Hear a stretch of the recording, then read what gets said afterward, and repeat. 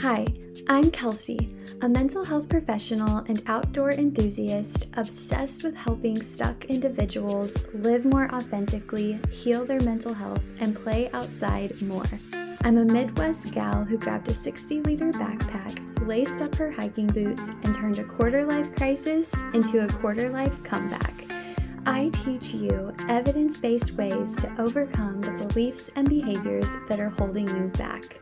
Not one for small talk, psychology, spirituality, and honest conversations about both the triumphs and tragedies of life are all topics you can expect on this show. So grab your headphones, get some fresh air, and prepare to ponder deep. Rooted in curiosity, resilience, and abundance, this is Evergreen Thinking. Hello, welcome back to the podcast. Today, I want to talk through the therapy experience with you. I want to tell you generally what you can expect to happen from the moment that you reach out to inquire about meeting with a therapist all the way to the end when you are no longer seeing them anymore. I hope that this gives you an idea of what to expect if maybe you're new to the idea of therapy, or maybe if you are a bit nervous about trying therapy. I hope that this maybe clears up some questions for you and demystifies the process a little bit. So let's imagine that you scheduled your first therapy appointment and you want to know what comes next. I will say that the process can vary a little bit based on different factors. So, each therapist has a different style, different philosophy. They might have a different specific modality that they're using, and some modalities can be more regimented than others. This can also depend on what issues have brought you to therapy. So, if you are getting help for something like a bipolar disorder versus grief, the therapy experience can look a little bit different there. And then also your therapist's personality and the way that they choose to interact with clients can vary this a little bit too. But I want to give you a general idea, and this is going to be based upon how I do things. So I'm going to tell you what questions I ask on my intake form, how long therapy could take, what happens if you regress after making some progress, and even like what you would be paying for beyond the 50 minutes that we are together. So let's kind of start with like the pre-client stage. So let's say that you sent an email to a therapist, or you reached out to them through a portal like Psychology Today, or maybe you filled out an info form on their website, and you said, hey, I would like some support. Here's a little bit about me. Please let me know. Then the therapist is going to just double check a couple things to ensure that you would be a good fit. So for me, for example, I want to make sure that you're not presenting any issues that I don't see people with. So for example, if you're like, hey, I need an addictions counselor, that's not me. And I would refer you to someone who is a qualified addictions counselor. Same thing for eating disorders. If you are actively experiencing an eating disorder, I would not be the best fit to help you. Or if you are looking for couples counseling or family counseling, I just work with individuals. Or if you were a kid or a teenager, I also would refer you out. I just work with adults as individuals. So that would be something I'm initially looking for. I also would be double checking that you can handle my pricing, and there's no shame there, but I just want to be realistic. Can you afford to meet with me regularly? Are you able to pay out of pocket? I don't accept insurance, so that would be another kind of potential disqualifier. But again, I would refer you to someone who could be a better fit. And then I also just double check your scheduling needs. I almost always have a wait list for evening appointments. So if you needed an evening, I would kind of see how immediate your need was, what that would look like. Or let's say you just wanted to meet with someone like once a month.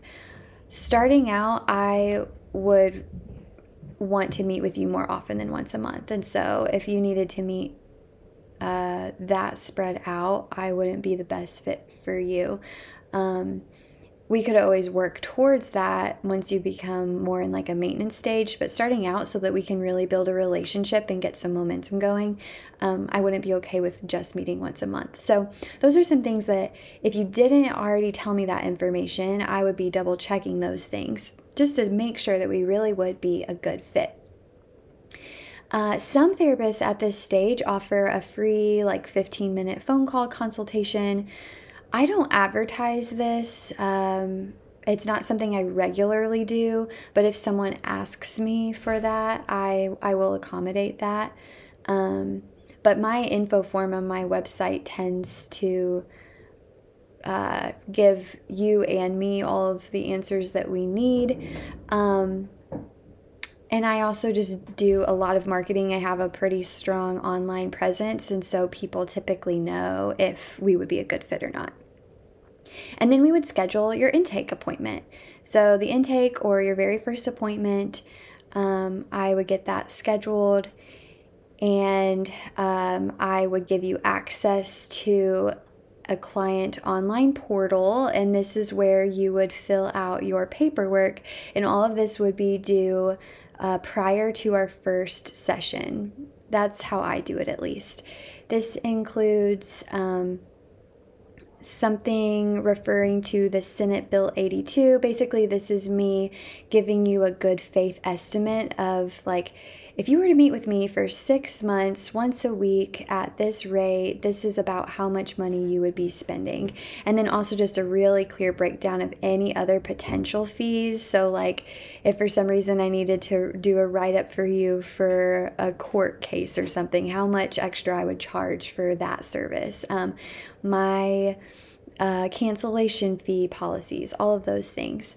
You also would sign an informed consent. This is where I describe confidentiality, the limitations of therapy, HIPAA policies. You're also going to fill out a payment authorization form. You're going to give me your credit card information right up front so that even if you don't show up, I still have a way to charge you. You are going to fill out a client history questionnaire, which I'll talk more about in a minute. You're going to give me your emergency contacts, your general private information, so like your address, your pronouns, your gender, your marital status, all those good things. And then I typically have 3 assessments that I give everyone. This might vary a little bit based off of what you're presenting, but almost everyone I meet with is going to take these 3 assessments. One is called the ACE, which is the Adverse Childhood Experience Questionnaire. Research shows that if someone has experienced a number of specific experiences in their childhood, that can just be a helpful indicator of 1, their trauma background, and 2, their predispositions for other mental health concerns. So it's just a helpful assessment for me to give. It's a really quick one. And then there is a PHQ-9 and the GAD-7. PHQ-9 is a depression assessment, and then the GAD-7 is a generalized anxiety assessment. I give both of these to almost everyone because these are some of the more prevalent mental health conditions that I see. And so it's just helpful for me to know right off the bat if this is something that you may or may not be presenting with, and gives me also just like a baseline view of some of the symptoms that you may or may not be experiencing. Then we will have our intake appointment. So, in this very first appointment, we will be building rapport. So, just starting off our relationship, getting to know each other. I personally like to save a little bit of room for you to get to know me and to ask me any questions.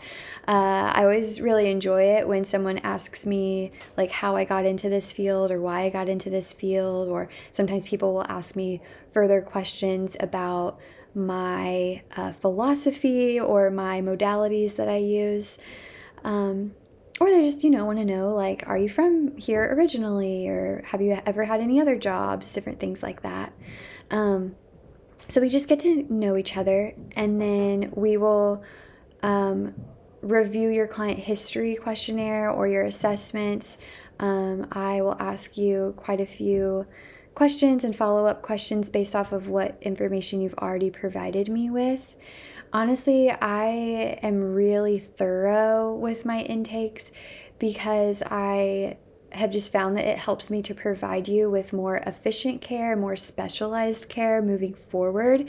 And it's just a more efficient way, in my opinion, to get things done because I can just learn as much as possible about you up front, and then we can really start using that information right out the gate at your next appointment. This helps me build a really strong conceptualization, which I'll explain in a little bit too. In that intake appointment, I'm also going to make sure that you understand all of the paperwork that you signed and my policies. I will give special attention to confidentiality. So, what are the limitations to that?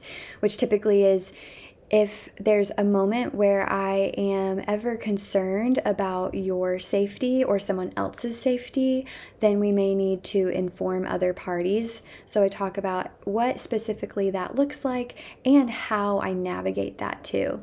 So like for me, I never do anything behind someone's back. If I'm concerned about you, you would know, and we would walk through that process together. So we go over confidentiality. What does it look like if you were to run into me at the grocery store or at a triathlon event or something? How would we navigate that social interaction? I clarify payment policies, late policies, rescheduling, cancellation, all those things. I also would give you access to an app that I use. It's called PMD. It is a HIPAA compliant secure text messaging app. So that is just one way that my clients are able to contact me outside of sessions in a secure way. If they're having issues getting in the building, they're running late, maybe they had a new insight in between appointments and they want to remember to talk about it next time, things like that. So I get you set up on that portal. And then I would give you a tour of the building, where the bathrooms are, make sure that you didn't have any issues parking, all of those things. So let's talk about some examples of intake questions. Like I said, I'm very thorough, and I do this in the paperwork, and then I also follow up with it in the intake session. Some therapists don't do as much in the paperwork stage and they do it all in person. Some people, they do a lot in paperwork and only land on a couple things in person. It varies, but I wanted to give you an idea of what kind of questions either an intake questionnaire could have or an intake appointment could have. So, just to give you some ideas. I don't share all this to be overwhelming, but just if you really want to know, here's what you could be prepared for. So one of the questions, why are you seeking help now? What is happening or is different? What stressors do you have? What do you hope will be different by seeking help? That kind of thing. Please give me more details about the issue you named above. When did it start? How often does it happen? How does it affect your life? How have you dealt with it so far? Have you ever experienced similar or other mental health symptoms before? If so, what was your experience like? When did it happen? Did you get help? Has anyone in your family ever experienced mental health or substance use issues? If so, who was it? Did they seek help or get a diagnosis? What was it like for them? What was it like for you? Do you have any current or prior medical issues? If so, what was or is it? Have you seen a doctor or other provider for it? What recommendations or treatment did you have? Is there any family history of disease? Are you currently prescribed any medications? If so, please list the name, dosage, how often you take it, and the prescriber. Do you now or have you ever used alcohol, tobacco, recreational drugs, or prescription meds other than as prescribed? If so, which ones? When did you start? How often did you or do you use? How long did this occur? Please list each substance separately. Let me interrupt here and say a lot of people are afraid to answer this question. This is confidential. This is not something that I have to report. Now, depending on what's going on, we might need to refer you to someone else or loop someone in. But generally, like if you smoke marijuana every night before bed, you can write this on here. I'm not going to report you to the police. This is your medical information. Okay, continuing on. Who is in your family? What is your relationship with them like? List people who you consider to be a part of your family. For those who are not a part of your family of origin, such as significant others, please include the duration of those relationships. What social activities and relationships do you engage in? What important social relationships do you have? Do you belong to any social clubs or organizations? How do you like to spend your leisure time? What spiritual practices and cultural influences are important to you? Do you belong to a religious, faith, or spiritual community? What other cultural groups do you identify with? How do you celebrate culture and spirituality in your life?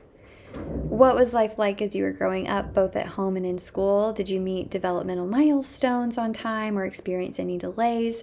What were your friends like when you were younger? What was school like for you? What significant educational and work or volunteer experiences have you had? What is the highest level of education you've completed? Are you currently employed? If so, where and for how long? What other work and educational experiences have you had, such as stay-at-home parenting or a semester abroad? Are you satisfied with your current employment and education? Do you have any current or prior legal issues? Were you ever arrested or charged with a crime or misdemeanor? Do you have any involvement with the civil courts, such as a lawsuit or family law matter? If so, please describe them. I'll also pause here. Some people are afraid to answer this question. This is not used to discriminate against you. Part of it is for me to know, are you court mandated to attend therapy? Because if so, there's other things on my part that I need to do. It also just helps me to know if there are any things that I need to be looking out for, or if there are things that I need to do to ensure that I feel safe working with you. So it's not that I wouldn't work with you, but just things that I would maybe want to be mindful of, or that I might need to be mindful of on behalf of my other clients. So, what strengths and abilities are you bringing to sessions? What needs or preferences do you have that will help us be successful? So this is like, what coping skills have you been using or have been working for you so far? What is important to know that will help make our time more effective for you? So if you have any preferences or things. And then just a general, what else is important to know about you, please. And then I also ask, let me know if you'd like to do outdoor therapy sessions or not. So you may or may not know this about me, but I do offer hiking and walking sessions outdoors. Some people, that is specifically why they choose to work with me. And some people, that was interesting, but they have no interest in actually doing that. So it helps me to just kind of know for logistical purposes as well. So that was a mouthful, but I think that just gives you an idea of how thorough I am. Now, I don't want that to discourage you from signing up for therapy, because you get to choose how thoroughly you actually fill out that paperwork. And not every therapist is quite as thorough, I will say. But to me, that is a really good practice to have. But I do hope it gives you an idea of like the kind of things therapists are asking. This is not on the paperwork, but I also may ask in person, have you experienced anything that you would consider to be traumatic? Or I might follow up on things that you maybe filled out in the ACEs questionnaire. I also am careful to ask if you are having any suicidal ideation, thoughts about suicide, or thoughts about self-harm or harming others. I'll also ask things like if you ever experience like hallucinations or delusions and things like that. If you listed that you have a specific mental health condition already, I might ask specific questions about that experience as well. So it all kind of depends, but that gives you a general idea. So that was your intake appointment. Whew, it was a lot. A lot of times people are exhausted when they leave an intake, and I tell them a lot of times I am too. It can be a lot, but it is hopefully a very solid foundation building stage. Then we will make sure that you're scheduled for your next sessions. I usually do this even before the intake. I tend to prefer to set up recurring appointments. I've just found that that works best for me and for most of my clients. But we'll just double check that their schedule's squared away. And then we will just plan on meeting for our next session. So then I will take quite a bit of notes, do some research, do some compiling, and figure out a diagnostic impression if that's necessary. So again, I don't give diagnoses, but I can make a diagnostic impression, which is essentially, this is not a formal diagnosis, but I believe this person may meet the criteria for such and such diagnosis. If that's necessary, I will do that. And whether you have a diagnosis or not, I will develop a conceptualization. So you shared with me what you're experiencing, and then based off of my theoretical orientation and research, I come up with a why you might be experiencing such things. Sometimes this is really solid right out the gate, and other times it's kind of a preliminary, and things will solidify as we continue working together. And then I will share this conceptualization with you. So in your first, might be like your next appointment or within the next couple of appointments, I'll kind of share with you, this is what I see is going on, and this is my suspicion of why this is going on. I'll see how you feel about that, what you think about that, and then that why, that conceptualization really informs my treatment plan. So every client that I work with has a treatment plan. For some people, this is a lot more specific and involved. For other people, it might be a little bit more broad. I share the treatment plan with my clients. You have a right to know what our course of action is. Some clients want a really detailed explanation. They want to sit down next to me and look at the treatment plan. Others are okay with just having a big overview. Some people really don't care. They just want to feel better. In this stage, I will also kind of assess like if I need to recommend you to a primary care physician or like a medication provider, so like a psychiatrist or a psychiatric nurse practitioner or something of that nature, either for a consult, or let's say you already have meds and you're maybe not compliant with them, or they maybe aren't helping. With the primary care physician, this isn't always about medication, but it could just be about certain symptoms that you're experiencing. So like if you are experiencing panic attacks, or if you are having like headaches, just for 2 examples, I'm going to recommend you to a physician to just ensure that your brain is okay, that your heart is okay, that your respiratory system's okay. We want to make sure that there's not a medical or like physiological explanation for the mental health issues that you're experiencing. We just want to check all of our boxes. So sometimes there will be a recommendation of that, sometimes not. It really depends on what you are presenting with and what you've done so far. And then we get started. And this can really vary, these regular sessions. I will say, generally what you're going to experience in a regular counseling session is something between processing, developing insight and awareness. It could include some more specific psychoeducation. You could be learning skills, or just processing other things as they come up. In my regular sessions, especially in the beginning, we're going to be continuing to build rapport and building our relationship. That's really important. And like I said, some sessions are more structured and others are kind of go with the flow. Almost all of my clients get a psychoeducation lesson within their first 2 or 3 sessions.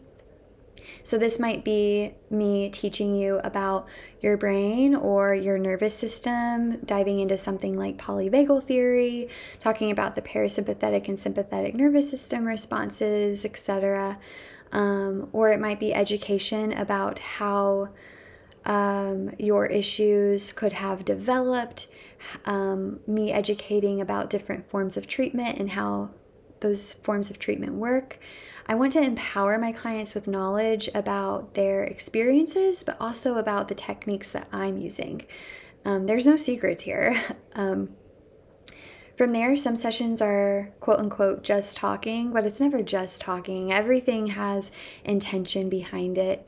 We might be gaining insight, making meaning of things, challenging cognitive distortions, analyzing your behaviors and the functions of those behaviors, working on skills like communication skills, boundaries, how to recognize healthy and unhealthy relationship dynamics, how to actually regulate your nervous system, how to cope with certain symptoms.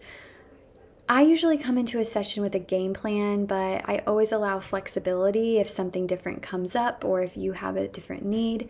At the beginning of a session, I might ask, what would you like to focus our time on today? Or is there something that you would like me to add to our agenda today? It's a very collaborative process. And then along the way, we are checking in with your progress. I might be assigning you some homework. We might be adjusting the plan as needed. We might adjust your diagnostic impression as if different things come up and we get clarity on that, which would then adjust the conceptualization and the treatment plan. And this doesn't mean that we would be starting over from scratch, but it could just be adjusting things moving forward. We might redo some assessments and reassess things if needed. I'm checking in to see how the therapy process is feeling for you, how it's going for you, if it's what you expected it to be, if there's something different that you would like to be happening. And then we're just monitoring specific progress. Sometimes the sessions are more client-led, other times they're more clinician-led, but it's always collaborative. And we loop in other providers if we need to. And then along the way, we might titrate down or titrate up our frequency of meeting. It really depends. So let's say you started out meeting with me every week, and then in time you want to move to every other week, and then in time we move you to monthly if you're more in like a maintenance stage. Then you might move to as needed, which then you might reach out every couple months if you want to do a check-in or get some clarity on something. And then you might move towards termination. So let's talk about what happens during termination. So this is your last session. We might do some sort of progress activity. So kind of discuss and reflect and celebrate the progress that you've made. We'll discuss what it looks like to end and change our relationship. For people who I see for longer periods of time, we start talking about termination many sessions before the actual last session so that I can warm you up to the idea that, hey, I'm not going to be a part of your regular life anymore, and I want our relationship to end on good terms. So we talk through that. We also plan for the future. So, hey, you've made some progress. How do we ensure that you keep that progress? If you start to notice regression, how do you respond to that? What kind of things can you put into place there? Or if we are transferring your care to someone else, we talk through that transition and that plan. How to know when it's time to terminate? This can really depend. Usually it's client-led. You have come to a place where you're like, you know what, I don't think I need to meet with you anymore. And we celebrate that. Maybe you clearly met your goals. You are not experiencing symptoms anymore and you haven't been for a while. I will say sometimes clients ghost. That happens. Maybe they're not comfortable with ending a relationship. Maybe they're dissatisfied with something in the process but are not comfortable with expressing that. It's more rare. I'll say when I was younger, I ghosted a fair amount of therapists. It's not ideal, but it does happen. Maybe a client is moving out of state, in a state that I'm not licensed to see them in. So that could be a reason for terminating. Or maybe you're not financially able to do therapy anymore. If that's the case, then you still really need support. I try to work with you, or I try to help you find another provider who is maybe more in your range. So we work through those things as appropriate.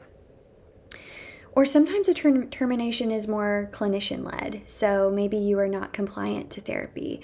You're not following through, and you haven't been following through for a long time on the steps that are necessary for your growth.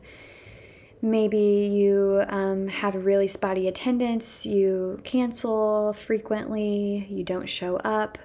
I don't have much tolerance for that. It just shows that you're not ready to do this work, and that's okay, but I can't waste the time or resources on that when I have a line of people who are eager and ready to show up.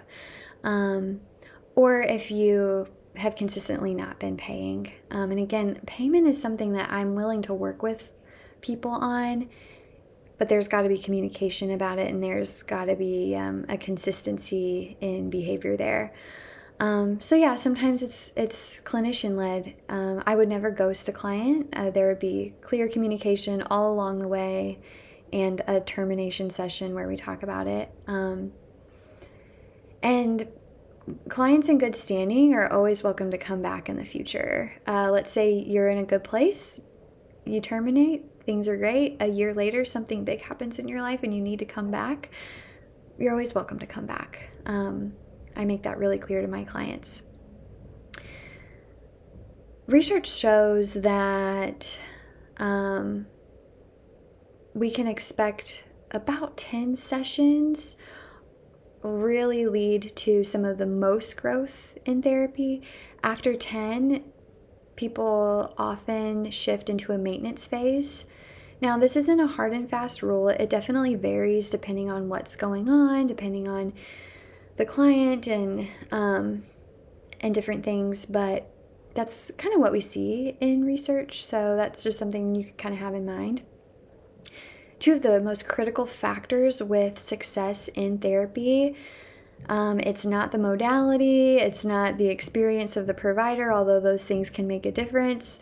It's actually client buy-in. So do you believe in therapy? Do you want to do therapy? Are you here because you want to be? And the counselor-client relationship. Do you feel safe with your therapist? Do you like your therapist? Not like you might not always like what your therapist says to you, and it's not about that, but do you respect them? Do you enjoy generally being around them? Do you trust them? Do you feel safe with them? Those are the two most critical factors. So some clients come in right away and they feel a strong connection right away, and other clients do take some time to warm up. So I would say be patient if you're not super gung-ho about your therapist yet. Definitely listen to your gut, but give it some time, see how that rapport builds, how that relationship builds. But I will acknowledge, I'm not the best fit for everyone. My personality doesn't jive with everyone. I'm really direct. I'm gentle, but I'm direct. I don't spoon feed or hand hold. I think of it this way. I like to give a hand up to people, but I don't give hands out to people. There's a difference between a hand out and a hand up. If someone gives you a hand out, it's pretty easy to just kind of go along with things. If someone gives you a hand up, you have to put your foot on that next step, use your quad to push yourself up and utilize the hand that they gave you. I work with folks who want to see progress. I work with folks who want to do the work to get better. And some people, that's the stage they're in, and some people it's not. I feel like for me, right away if I'm a good fit or not. I use a lot of silence for some people. That's uncomfy, but it doesn't mean we're a bad fit. It maybe means your tolerance for silence could be bolstered a little bit. I don't give advice. but instead I allow you to find your own advice. And some people don't like this, but yeah, we figure it out. We see if we would be a good fit or not. And then let's talk about aftercare. So after termination has happened, like I said, if you need to return, that happens. There's no shame there. Or maybe there is a transfer of care. So ensure that a good handoff was made, that you understand where our relationship ends and where your new relationship with your other provider begins. Maybe you are no longer seeing another provider, but you are now attending like a peer-led support group in your community or something. That's cool too. And then things are kind of done there. Some people see a therapist for many years. Some people see a therapist for a couple months. It all really depends. I know that's like an annoying answer, but it really does. And then I also wanted to just give you a little bit of insight about what happens behind the scenes really quick. So you would be meeting with me for 50 minutes. That's how long an appointment usually is. But you're paying for more than just 50 minutes. I make notes about you and your progress every single time we meet. I review those notes before we meet again. I do research often about your issue or the things that you're experiencing. I might have to brush up on certain techniques or modalities that I'm using with you. I might be sending you encouragement or homework or resources outside of session and compiling those things for you. I'm doing continuing education, oftentimes about the specific issues that I tend to treat.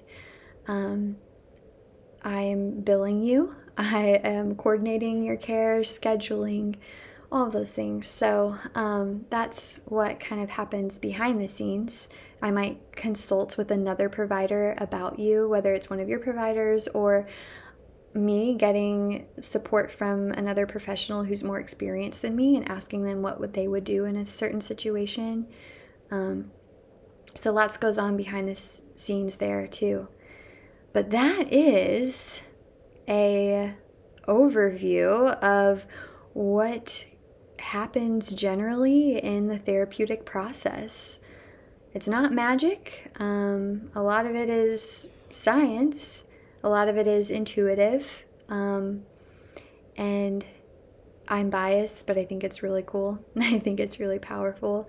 And personally, I think it's usually pretty fun too, and very rewarding for both you and me, the client and the clinician. I hope this was helpful if you have been on the fence about trying therapy. I hope it just gives you some clarity of what goes on. This episode might be really helpful to send to a loved one in your life who is maybe nervous about trying therapy because they don't exactly know what to expect. Maybe this would be helpful. And yeah, thanks for listening. If you have any questions about anything that I shared or further questions about what happens in therapy, definitely feel free to reach out to me and let me know. I'd be happy to answer your questions. Thank you so much for listening to the Evergreen Thinking podcast. To get further connected with me or take your exploration to the next level, visit the show notes at evergreenthinkingpod.com or find me on Instagram at evergreenthinkingpod.